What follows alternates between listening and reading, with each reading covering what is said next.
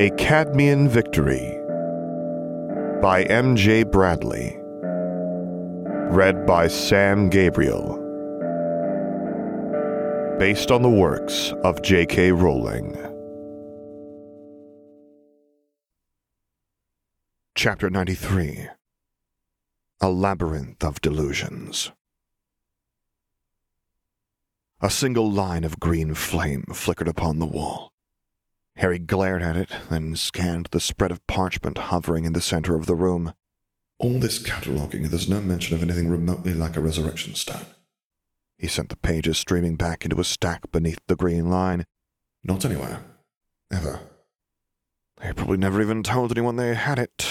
He released a long sigh and strode out and downstairs. I wouldn't either. It's fine. I have years. I'll find it eventually. Fleur quirked an eyebrow at him as she ladled sugar into a steaming mug. "Can you look at my family's Gringotts records?" Harry asked, settling into a chair by the kitchen table.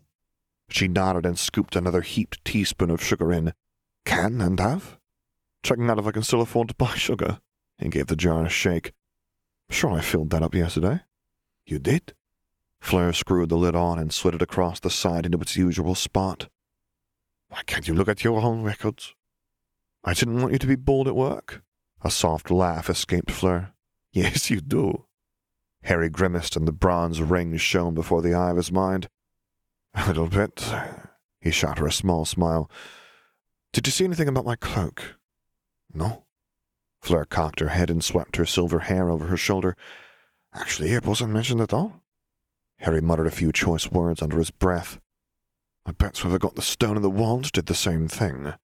She nodded and took a sip of her drink. "I suspect they passed it down by hand. A lot of families do, especially with goblin-made things, since Gringotts likes to try and repossess them at any chance they get. There's no mention of any goblin-made dagger for 8 generations of gods. Then suddenly they traded a goblin-made dagger heirloom back to Gringotts in return for waiving interest payments on their loan." He ground his teeth. "So they kept the stone hidden, whichever branch had it, and someone either stole it or was given it, but we've no way of finding out who or when." Fleur stepped across the kitchen and put her mug down to take his hands between hers. "There are other ways of finding things. The only limits magic has are the ones we believe it has. Perhaps we can give scrying a try?" "Scrying?" Harry asked. "An obscure form of divination. Gabby knows a bit about it. It requires a similar gift to ours. We might be able to create something similar." "I picked the wrong sister," Harry teased.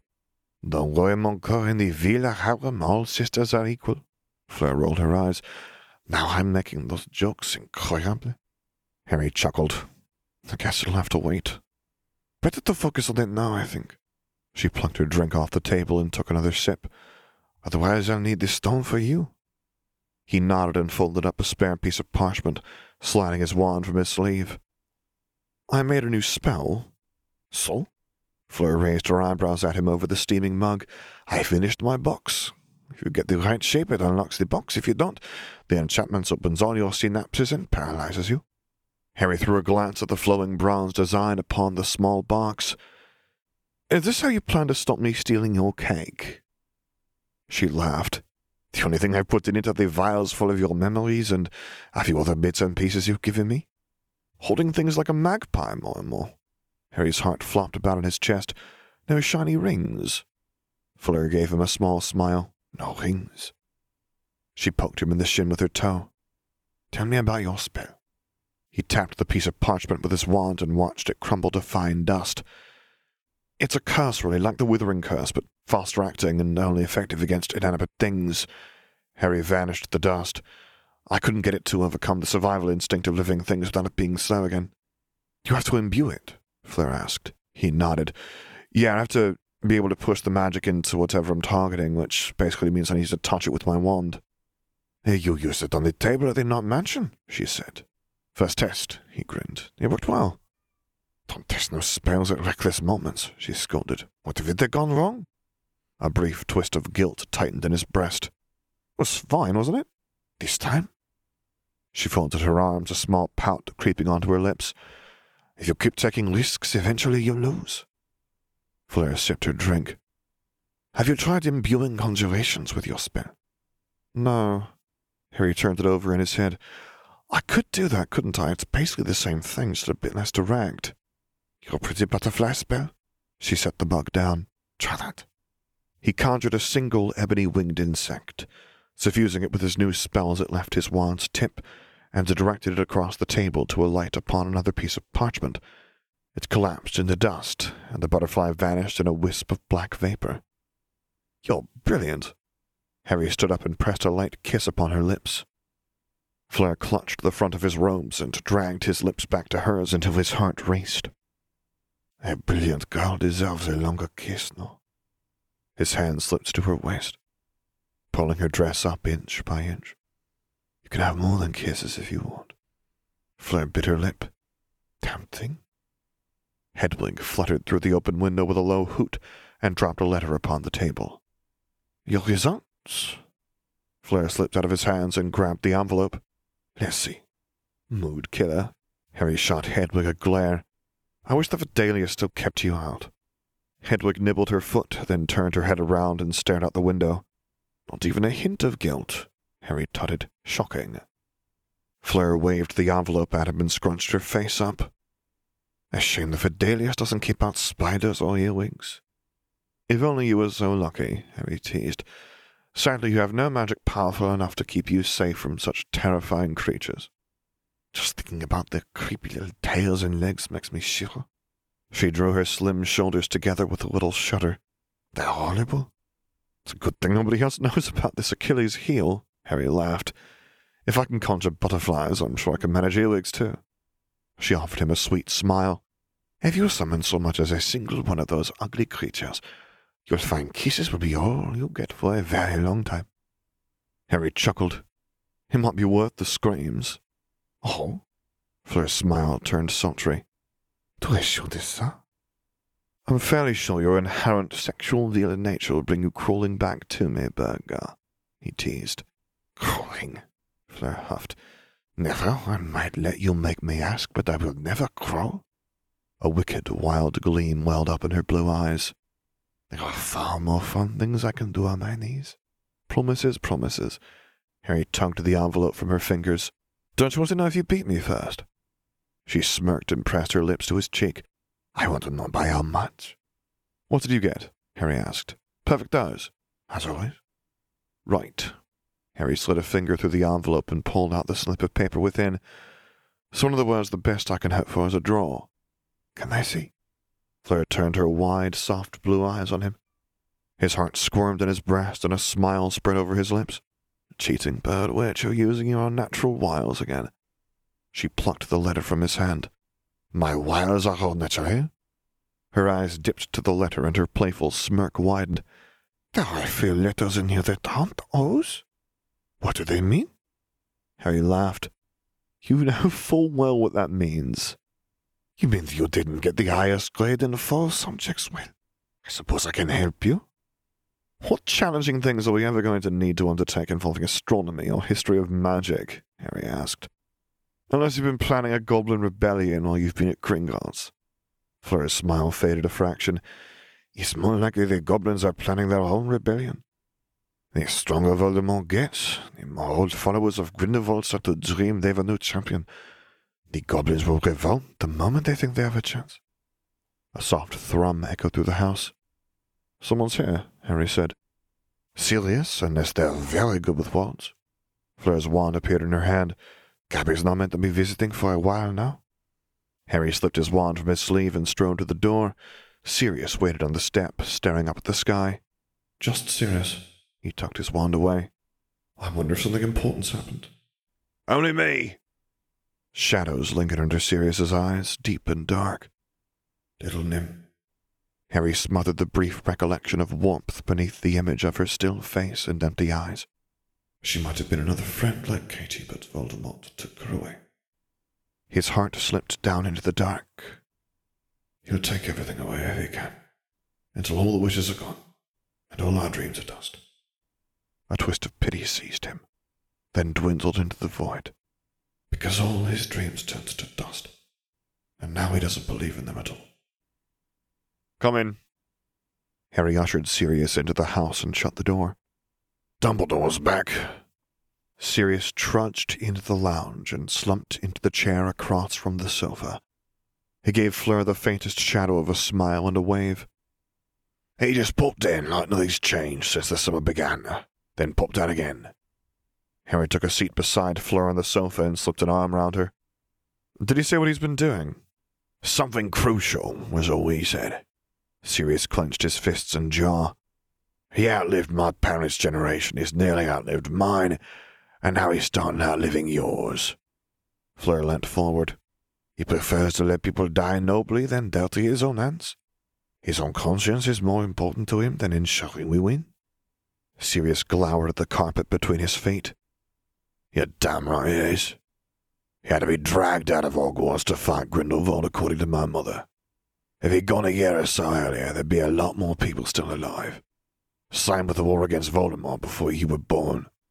He just talked and planned and waited until suddenly there was you, Harry. Imagine what would have happened if Harry hadn't been there, Fleur murmured. Imagine if Harry was just another student. Sirius snorted. Till recently I thought he was. He shot a long look at Harry. I don't know whether I should be proud of you, or sad and angry with everyone else that they let it come to this. Probably all three, Harry replied.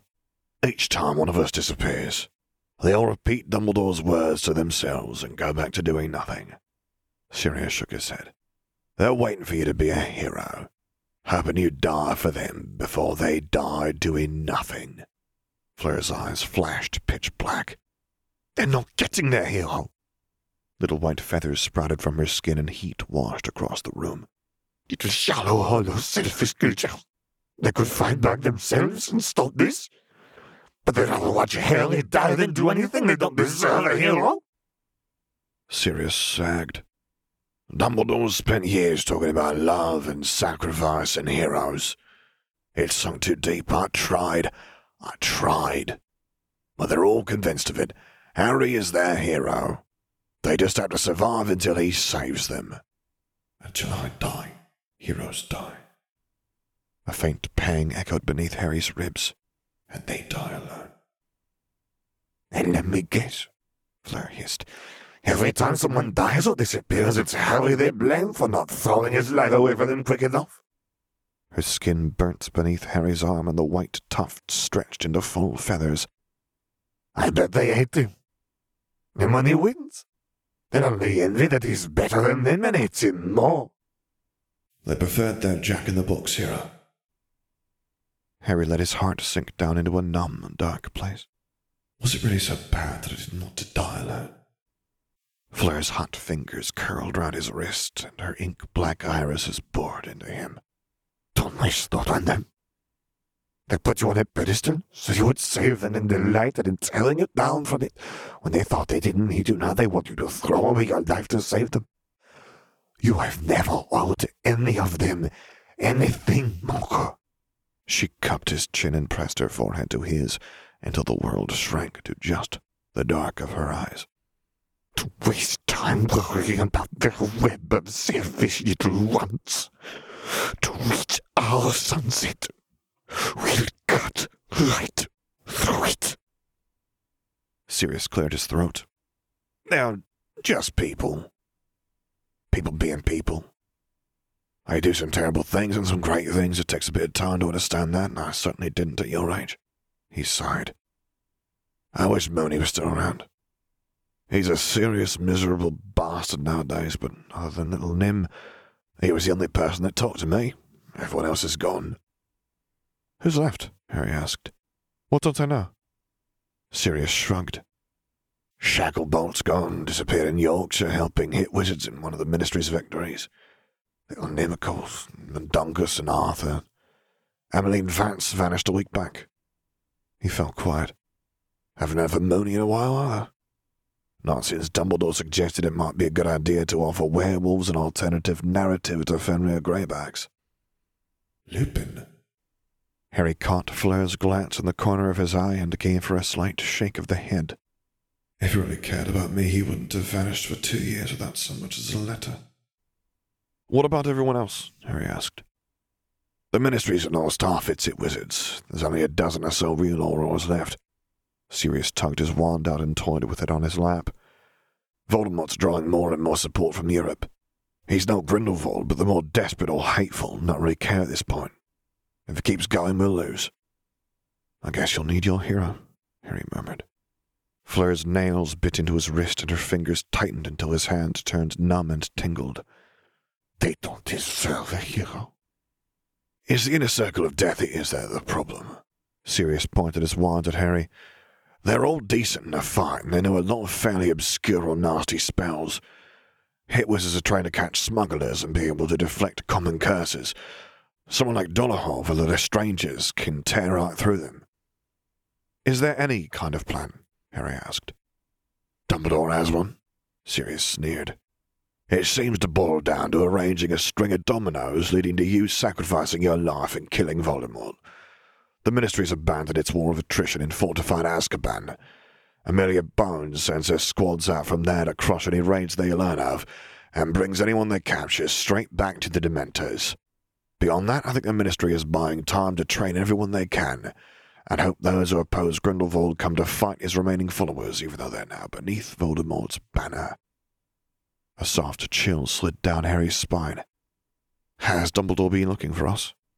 He asked me if I know any secrets, Sirius said.